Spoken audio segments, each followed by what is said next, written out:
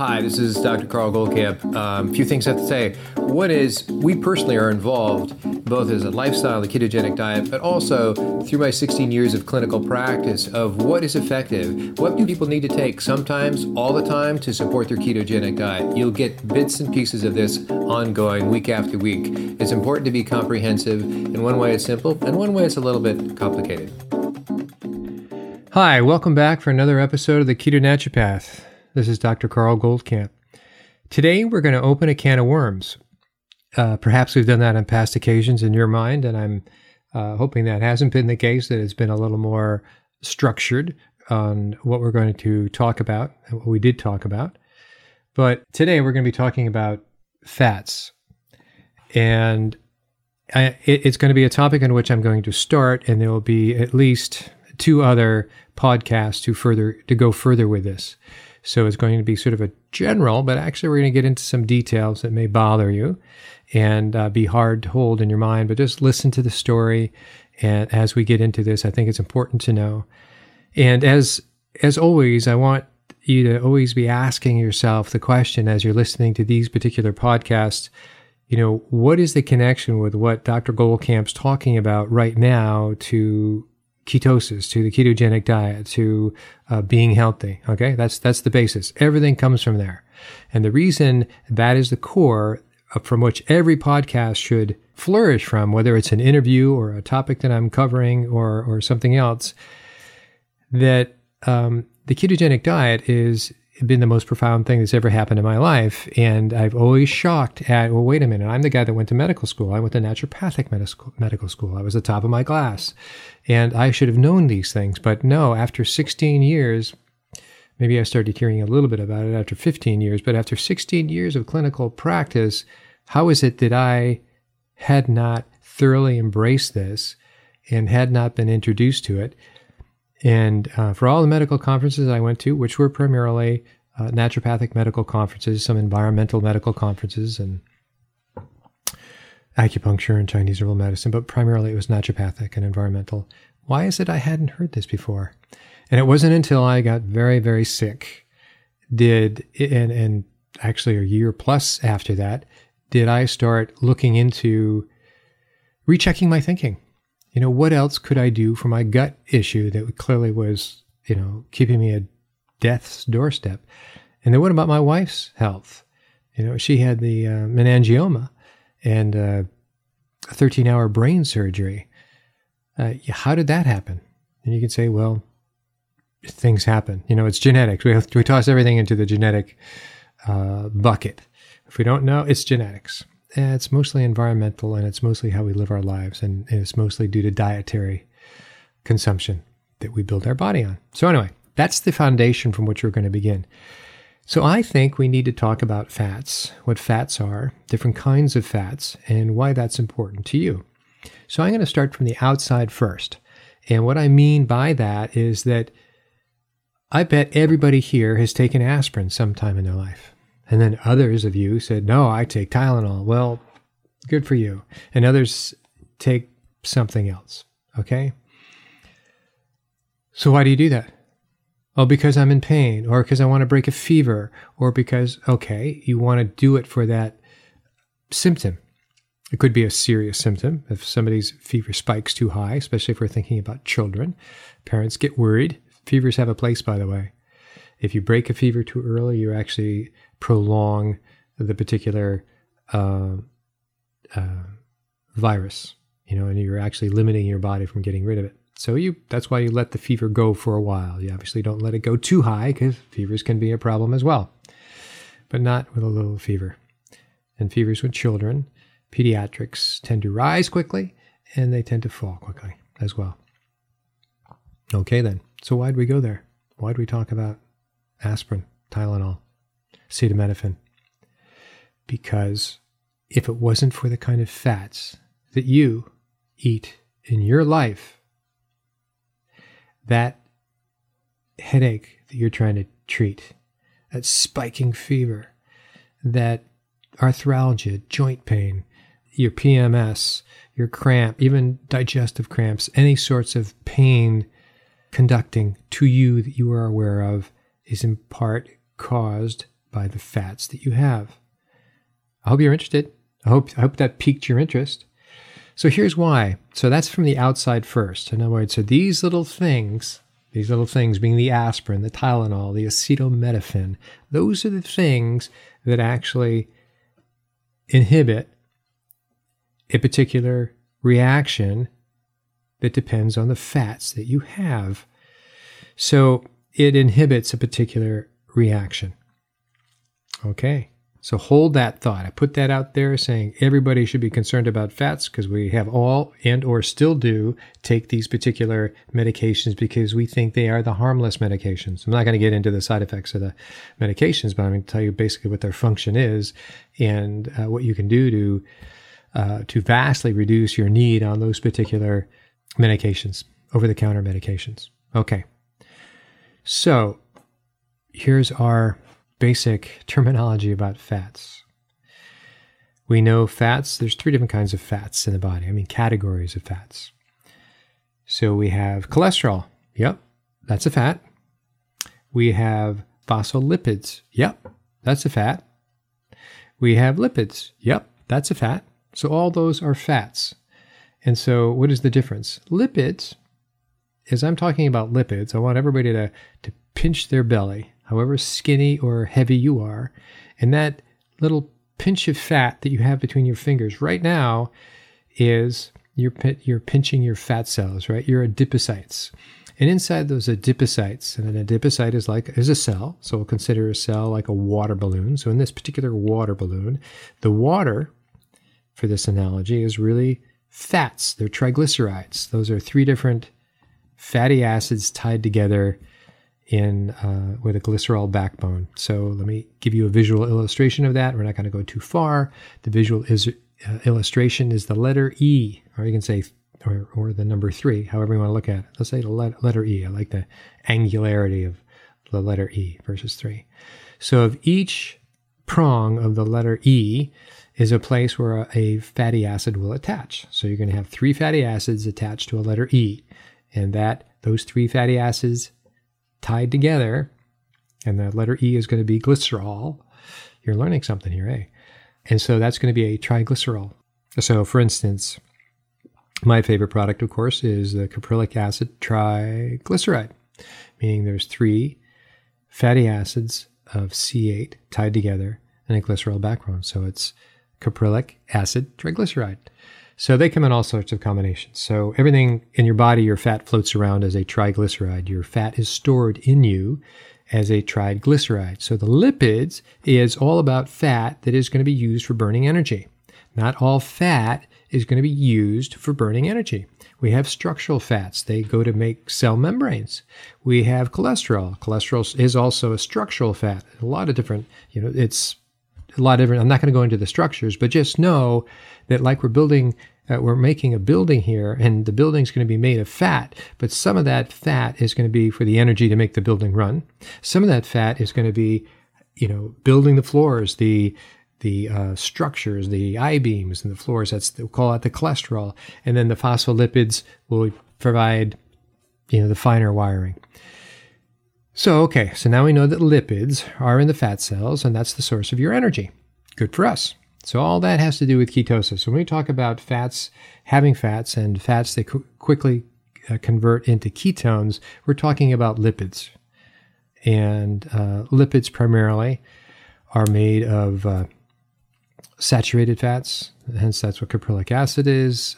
Some mono unsaturated fatty acids, but primarily they're all saturated fats in our fat cells.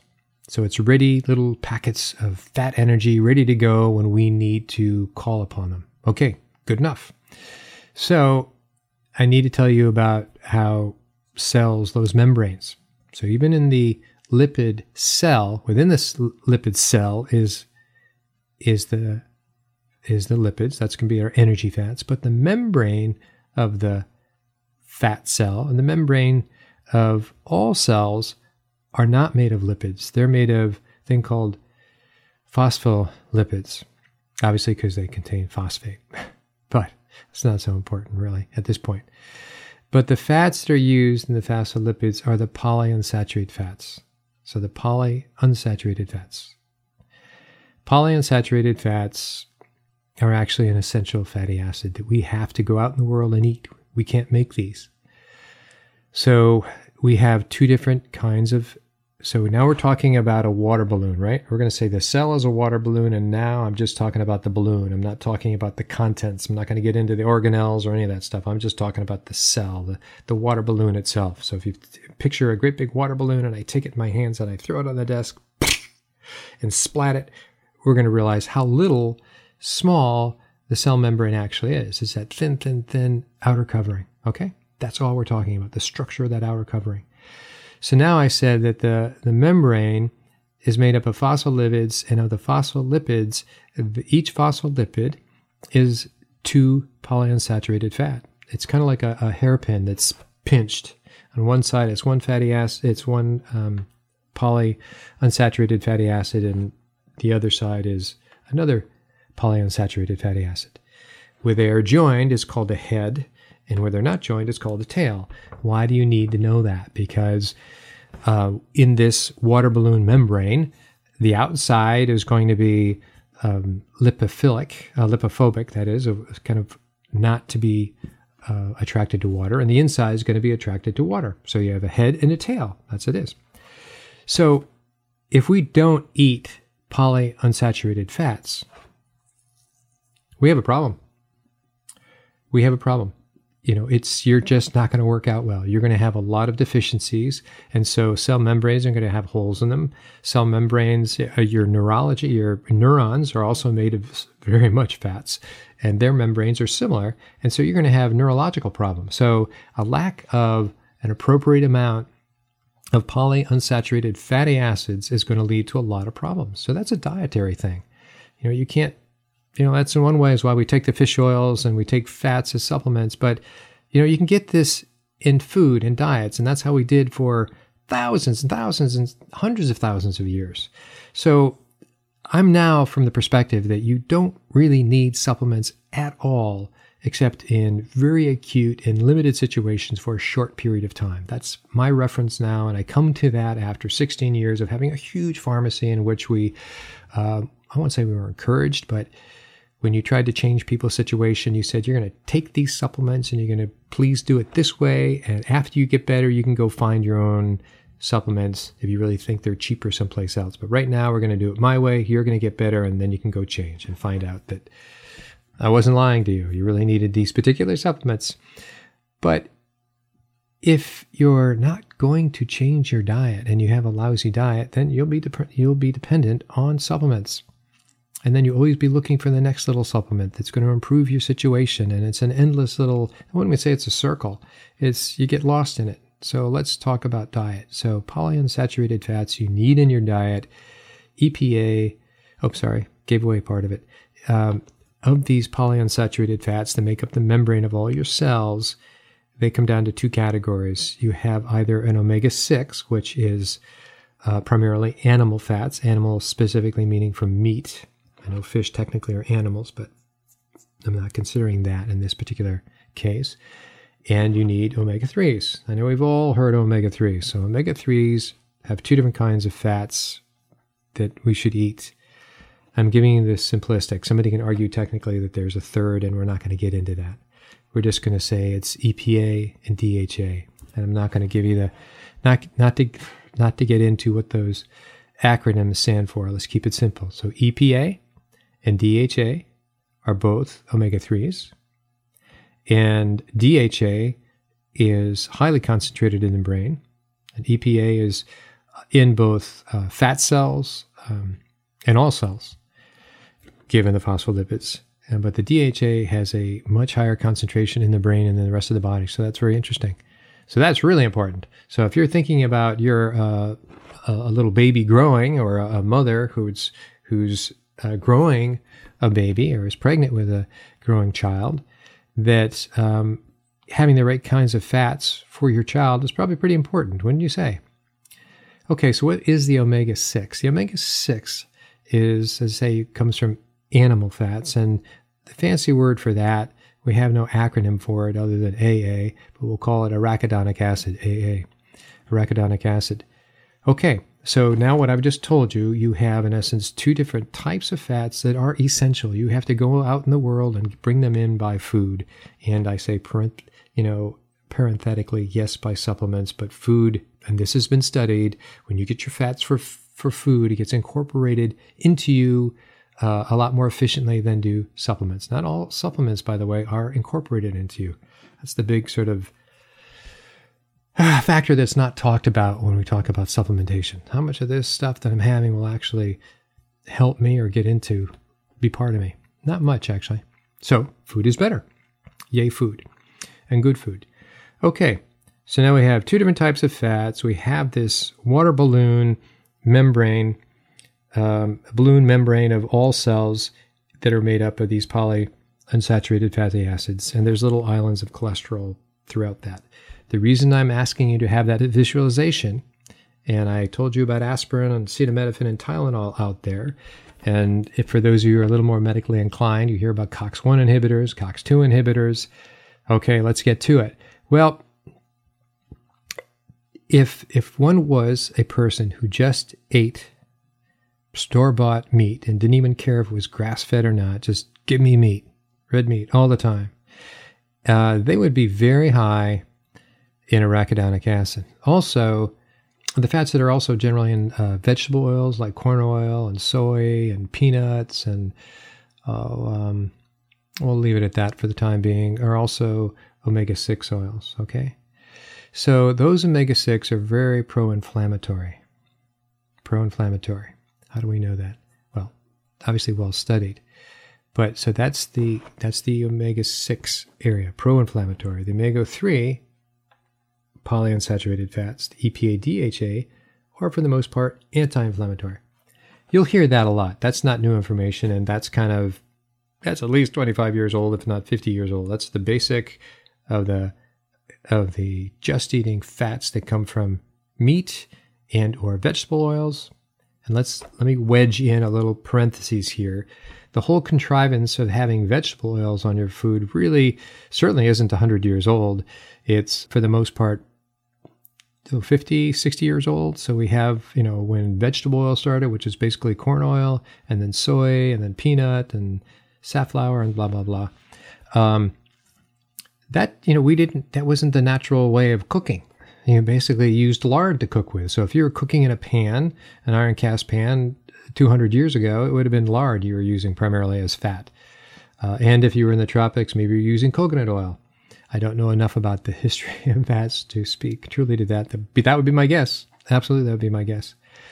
So we have this whole variable of food called vegetable oils that came in that were actually very pro-inflammatory. So what I'm saying is you can get your omega-6s from your vegetable oils.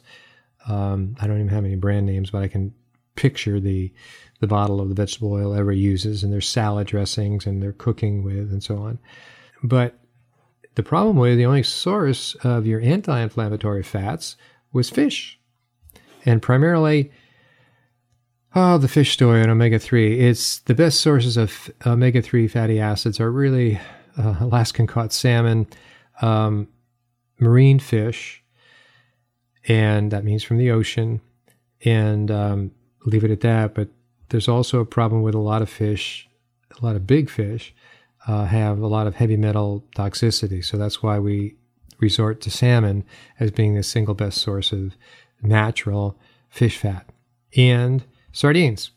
So you have bigger fish and smaller fish. Basically, both those fish are too small and to bioaccumulate the heavy metals that are out there. A lot of other fish do. And that's why tuna has warnings on it for the mercury content. They're much bigger fish that ate the smaller fish, and it came up that way. So it's bioaccumulation. So salmon or sardines, for the most part. That's the simple answer. We go down species by species. We could talk about trout versus that, and all that depends on where you caught it. I had spent a number of years in Connecticut, and most of all the freshwater lakes had mercury toxicity warnings. The fish that you get here most likely will be very high in mercury. take at your own risk. Really? You can give a fishing license and then you can have the warnings on the lakes and the ponds that the fish out here might be high in mercury? Why don't you just not have people fish in a mercury toxic lake? So where did the mercury come from? It came from acid rain, by the way. Acid rain that was fallout from coal burning plants. Okay, a little bit of a digression, but not really. I'm saying this is a sort of a general introduction to give you an idea of fats and why they're important and why you all are actually exercising your understanding or lack of understanding of fat by the foods you eat. So here you go. The person who had, hamburgers and hot dogs and vegetable oils and the fats that were put into all the pre-made foods, you would be very tilted, and a number of studies have been on this. The average American has a ratio of omega-6s, arachidonic acid, primarily, to omega-3s about 20-1. Whereas if we were to, what they think is healthy is a ratio of 1-1 of omega-3s, that's the EPA and DHA, we'll call them fish fats. And there's a little bit of EPA and DHA in grass-fed animals, but the percentage is so small, it's not really worth talking about. So when somebody goes, oh, wait a minute, I heard there was omega-3 in grass-fed beef. Correct. Unequivocally correct. But it is so little that it's really nothing. Okay? So we've got that covered. So what I would say when patients came in, to have them understand this particular point, I said, if we were going to do a 6-week trial and I kept you from eating fish completely, and certainly didn't get any fish oil supplements, and you just go on and eat the diet you're apparently eating already, and your pain will probably get worse. So let's do another 6-week intervention and say we're not going to eat red meat to keep it simple for these people. I'm not saying I'm just trying to make it black and white. Let's try to keep it simple and say now we're just going to eat the salmon or the sardines, and we have to figure out how to make it interesting for them, and or take fish supplements, but better to emphasize the food part first.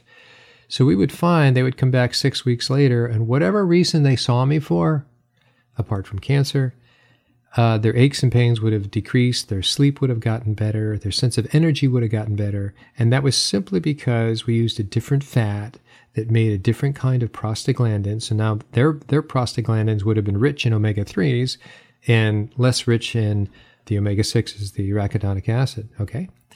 So what happens is this, is the story kind of stops there for 90% of the explanation, and you can probably get that kind of explanation. Omega-3s are anti-inflammatory and omega-6s are inflammatory, but I like to go a little further. Because here's how it goes.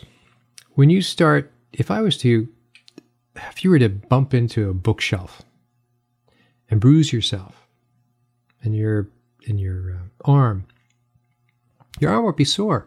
So what happens then? In that particular reaction is that the reaction is set up is that your body releases what they call prostaglandins. And so where the prostaglandins are a fat molecule in essence, but what happens, it sets up an enzyme that goes to clip off a portion of those fats that are part of your cell membrane, right? The water balloon. They're going to go to the seal of the water balloon, clip off some fat. And if you're primarily an arachidonic acid consumer, right? You're a vegetable oil meat eater of the poor quality meats, you're going to be very high in arachidonic acid, and they're going to make a certain kind of prostaglandins. Now, let your imaginary double who eats only fish over there, their water balloon cell membrane would be made up primarily of omega-3s, DHA and EPA. So when that enzyme goes to clip off a fat to make the prostaglandin, it's going to go make a whole different kind of prostaglandin that actually is less pain-causing and has a few other features. So these things called prostaglandins are necessary for us. They are the ones that say, just hit your arm, it's sore, protect your arm, right? So pain has its place. Pain is just not a bad thing. It has a good thing. It also has to do with setting up an inflammation. You're going to find your shoulder is going to swell. By the way, in all these other aspects, there's prostaglandins are a big part of childbirth. A woman gives off prostaglandins to help protect herself. There's that pain, but it has other features as well. One of the other features of prostaglandins are, setting up your blood clotting. So if you cut your arm, you'd like your body not to bleed forever, correct? You'd want it to sort of set up to clot somewhat and to seal off that hole and to start to repair itself. So its clotting factor, its thrombocytes that are also made from these same kind of fats, the thrombocytes that are made from arachidonic acid that came from that same situation that I've just told you about are very pro-clot. They clot very quickly. And those that come from EPA, DHA, fish oil, don't clot that quickly. So I bet most of you already know this, and I'm sorry for this sort of technicality, but they say, well, if you have a lot of fish oil, tell your doctor before surgery if you're on fish oil and or vitamin E, as I would say, because you will bleed longer. Yep. Well, the reason you will bleed longer, and basically you probably will bleed what should have been the norm, but since everybody else has a crappy diet, of high arachidonic acid, they clot very quickly. So the average patient that comes in clots quickly. That's what they're used to. You come in with a healthier diet and you clot not as quickly. Well, depending what the degree of surgery is, if they need, there's a lot of surgery and there's going to be a lot of bleeding, they need to know that, and they'll probably say, let's wait and take you off the fish oil for a while so you don't clot, so the bleed time, as they would say, is shorter. Okay, we understand that? So one makes you bleed not longer, but just not clot as quickly. So you can say, well, I want to clot quickly. It sounds like a healthy thing. If you're cut, if you got a gashing wound, it's a natural good thing to have in terms of a survival ability is to clot, of course.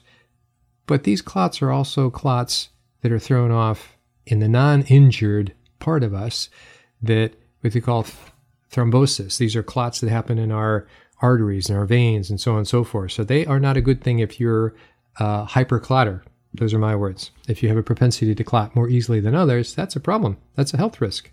Okay, so that's why you hear about if you're to have fish oils makes you clot less frequently if you have an issue of clotting. All right, so that's interesting. So now we went from the fat that is part of this membrane on your cell, and depending on if you're a fish eater or a animal eater, and I'm including vegetable oils in that as well, that you are either one, not only a hyperclotter, or you'll clot much more quickly, but you will be in much more pain. You'll have worse headaches, or if we're just using that, I banged my elbow or banged my arm against the bookcase, your shoulder is going to hurt a lot more than this, or my shoulder if I'm the fish eater. Okay, so that's the difference. You're going to feel more pain, you're going to clot more quickly, and you're going to be much more inflamed. It's going to be redder and it's going to be more swollen. Isn't that interesting? All because of the fats that we take. So I said I would bring this back to aspirin, acetaminophen, and Tylenol. Well, because aspirin, fancy name of aspirin is called salicylic acid. Maybe that's interesting to you, maybe not. Comes from willow bark, and obviously now it's various plants. Now it's, of course, 100% synthetic. But salicylic acid, and the reason it was say, hey, take willow bark for your headache is because salicylic acid, saying it for the third and fourth time now, actually inhibits that enzyme that goes to clip off that piece of fat from the membrane to make those prostaglandins. So it stops a portion of the prostaglandins from being made. And now there's actually different enzymes that go to the cell membrane to clip off the fat to make the prostaglandin. So it would break off, and then that enzyme is called cyclooxygenase. Anyway, so aspirin inhibits cyclooxygenase, not for the whole body, but just for some. So therefore, when you take it, your headache's going to be less than it was. Your bumped shoulder is going to be less inflamed than it was. It's going to be not clot. That's why I say if you're taking aspirin, you're not going to clot as quickly. Well, the reason you're not as clotting as quickly is by taking aspirin, have just stopped those prostaglandins from being made. And remember I said if you were the animal fat consumer, you were going to clot more quickly.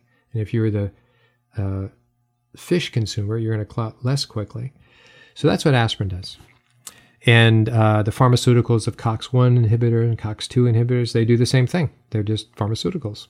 So that's really interesting, eh? So we're talking about the fats that you eat will drive the pain that you feel on a per injury basis, or per PMS basis, or per pain you feel during childbirth, per headache, per migraine, per athletic injury, per muscle soreness after working out. So all these things will be many magnitudes of degree difference because of the fats that you eat.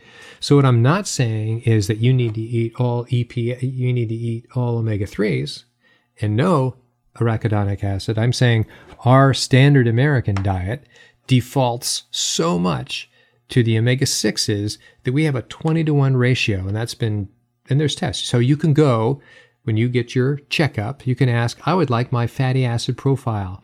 I would like, actually, be more specific than that. Say, I would like to know my omega-3 versus omega-6 ratio. They actually have that. Ask your doc for it. And it is not that sophisticated. It's not real esoteric, but it's a great test to know. So you will find, what is the ratio? Ideally, you want to get to a 1-1. So if you are a standard American, on a standard American diet, and what I've just described, and you probably fall into that, then you probably have a high arachidonic acid and a very low omega-3 ratio. So obviously what you do to that is you shift from, you get rid of the vegetable oils completely. Let's chuck that sucker. And you would cut back on your protein sources and not have it all be from red meat, but you would then switch it over to having your protein sources from fish, the salmon and the sardines, okay? And that would be actually a significant difference.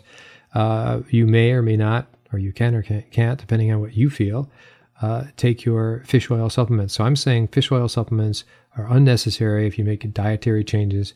If you totally refuse to make dietary changes for whatever reason, that's why they do make supplements. Pick a good omega-3 fish oil supplement. And then I'm not going to get into the idea of krill oil, not in this talk, krill oil versus fish oil versus microalgae fatty acids. Those are interesting topics, but down the road. Okay, so there's that fat, all right? There's inflammation, type of fat. We know the dietary sources, and we know why that exists. So the reason I'm sort of stumbling into this particular talk of fats, and now fats are cholesterol, phospholipids, which are your water balloon, cell membrane, and then you have, for fat cells, what's in fat cells are the lipids, which is your standby ready energy fats. So I think that's a good concept to know. And I want to go a little further with this because last time, or the time before last, I talked about, why is it that the ketogenic diet benefits autism, and, why is it that it's an antidepressive? And I talked about how ketones, in essence, are not just, having a preferred fuel for your mitochondria, and that you, burn less glucose and more ketones, but the ketones themselves are a metabolic signaling agent. So they actually talk to a lot of other aspects of your metabolism. As you would probably guess, things are just not that simple. But in the fact that it's a signaling metabolite, is a better way to say it, that what happens then is that we now have an increase, in GABA and a decrease in glutamate. And I explained that before, so I'm not going to go down that road again. But that is what made this such a significant difference. And I read a quote by somebody said, it's such a stunningly, it's like a mild high with an ADA medication. I forgot what that was. And that's exactly what it is. I call it being in the zone. It gives you an unprecedented sense of focus. It gives you a greater attention span, and it makes you a better listener and a better speaker as well. You're much more thoughtful in what you say and thoughtful in what you listen to, thoughtful where you spend your time. Focused. Whether it's tennis, chess, writing your paper, taking an exam. So going back to the idea that I mentioned autism and antidepressants. I also mentioned bipolar. So the idea that if we change our fats, the arachidonic acid to more omega-3s, right? We get to that 1:1 ratio of our polyunsaturated fats. That change away from the 20:1 to the 1:1, omega-3s to omega-6, is a significant difference for a number of conditions. It is a significant difference in autism. It's a significant difference in depression, a significant difference in bipolar, and I can go on and on. So if you shifted that fat, and I would say if you're seriously listening to what I'm saying right now, I would have you really think about your diet than saying in a knee-jerk fashion, what supplements do I need to take? Because supplements are only a portion of your supplements are going to be absorbed and useful. And you got all these other things in supplements that are not just about the thing you're taking. So food is the best source. I know it's the more complicated approach, certainly the more holistic approach, but I'm going to add a layer to this. Okay, and this is a non-fat layer, so to say, to the conversation. I want to add a layer of what they call epigenetics. I know I'm opening a can of worms here, but epigenetics is this. I'll try to give you the skinny on it. First of all, I can go Google what epigenetics are, right? That's the backup. But you have the human genome, which are your chromosomes. You know, what you got from your mom, what you got from your dad. That's the hardwire part. That's your chromosomes. And if you see your chromosomes as your entire piano keys, right? So your entire piano keys are there. As you know, when you play the piano, if you do play the piano, is you don't play all your keys at the same time, right? You play some of your keys some of the times. And so what your body has done, or what your genes on top, epi is on top of, you know, how is it we have genes for so many different things that are never activated. So only certain genes are activated and other genes are in essence dormant. They slip by. So we have the piano keys, but we don't play all the keys. We just play certain keys. Only certain keys are activated. Okay, so epigenetics activates certain keys given our environmental situations. What does that mean? Environmental situations. Primarily that means dietary. That means stress. That means the internal biochemistry that changes with a lot of things, but primarily it's going to be dietary.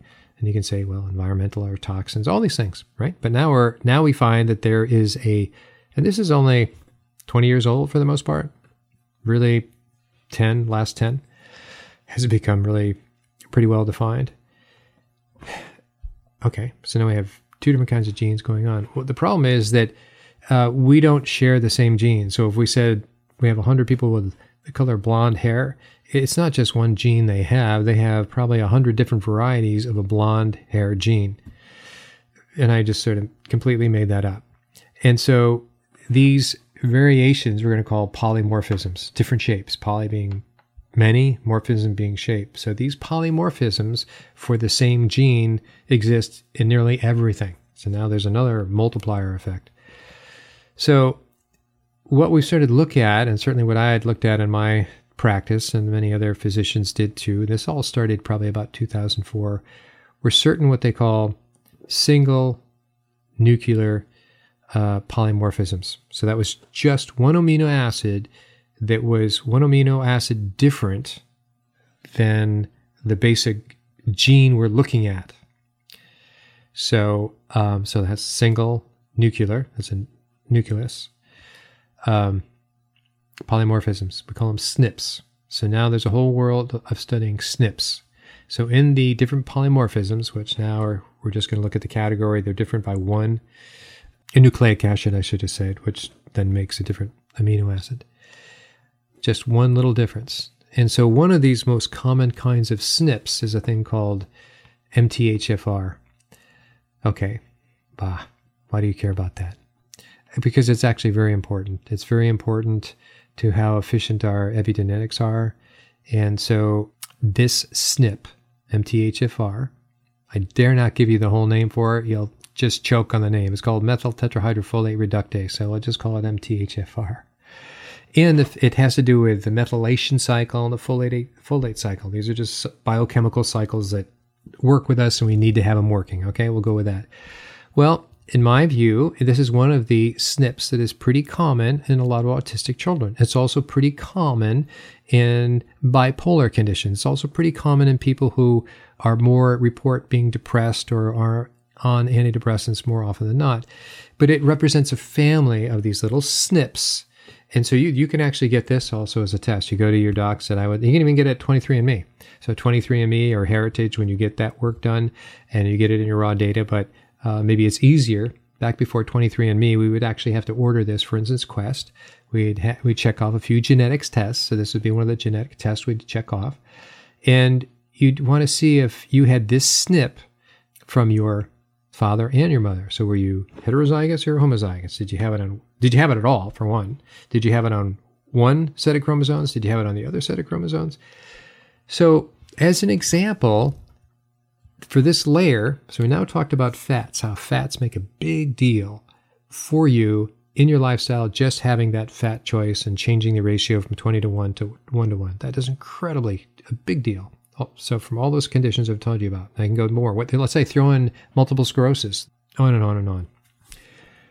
But now we're adding in another level of looking for a particular SNP. And so this whole idea of, this is actually called nutrigenomics. It's a name that's sort of been tossed around, and that's between genes and nutrition. So you look for these SNPs. And for these particular SNPs, that means these people have a problem of methylating particular nutrients like B12 and folate and so on. So they need a specific kind of supplement to make up. And this is one of the rare situations in which a supplement actually will help out for these particular people. So can you imagine that? I've just now given you two things. So if you were listening to this because, oh my gosh, I heard about bipolar, and if I change my fats, I'm not going to repeat that anymore. If I change my fats, that's a difference. Now, if you actually look for some basic with your physician, look for some basic SNPs, your polymorphisms. MTHFR is one, but there's different variations, and there's a whole little methylation cluster of other polymorphisms. Now, I told you that everybody has basically so many different types, but they've made these associations with certain types of polymorphisms that you can find out, that you have, and therefore some of these can easily be supplemented. There's not a lot. There's not a laundry list of SNPs now that can be treated with and benefit by supplements, but some actually do. And so the MTHFR is one, and there's a few others that can be supported with supplementation. So in my way of looking at and working with patients, that's why the diet was so important. You would then look at their diet, and we asked them to do that. Remember that diet diary, 7-day diet diary? They came in, we did their blood work, we looked at some of their genes, or if they did 23andMe, we'd download the raw data, take a look at that. We'd see what is in this range of things that we can comfortably treat. And if they said, hey, I want to just go treat my SNPs that you discovered that I have, but I don't want to change my diet, that is not a good process. That is absolutely not a good process, because they're going to continue to eat crap and bad things, and the change that you're helping them make for the better is going to be not a pin in a haystack, but it's going to be far too little, and you've left too much of the damaging stuff that they're doing in their diet still existing. So you have to change the diet, you have to change those fat ratios, and then you can look in for the next level. And this is actually very significant. So in the autism, so in my reality of the autistic kids that I saw, which were not a lot, but there was enough on a constant flow, we absolutely told them, of course, don't do dairy and don't do gluten. And you went through the whole fish oil thing, and which is harder for autistic kids to put that in. And if you could have their parents, have them change over to one of the ketogenic diets, often that are used for epilepsy as well, that would be a huge change. And then if you did a genetic test and found out that, there are some SNPs that are relevant to that you could treat some of those SNPs, then you have made a significant difference in that individual's life. But that's how we proceeded. It was an upper level thing to do. some physicians just like to tweak the SNPs and so on because it's kind of a sexy thing to look at, but it's very incomplete if you don't address the dietary deficiencies that I've just spoke about on the fats. I didn't go into others. So with that, I'm going to wrap it up. I hope it wasn't too complicated, but we're going to go into other fats down the road and how it's very important, because there again, I'm asking you to think back to what the heck does this have to do with a ketogenic diet? So I'm going to tie that together. I'm going to say that because I went into that ketones were a metabolic signaling agent for so many other things, when you couple that aspect and with changing your fats, and we look at another level on a per condition basis of some of their SNPs, single nuclear polymorphisms, you now have a very potent way to address a number of different issues. Okay? All right. So till next time, I know this was an earful. Hope you benefited from it. And feel free to continue sending these questions. I try to work them into my talks. As you've probably noticed, feel free to send in a like or any sort of feedback on any of the different platforms you're listening to. So until next time, this is Dr. Carl Goldkamp, and I so appreciate your time. Take care. Thanks for listening. For anybody who has any questions, feel free to contact me on our Facebook group, Keto Naturopath, same name as our podcast. I'm open to any questions, and we plod through the good and the bad, the difficult and the easy, week after week.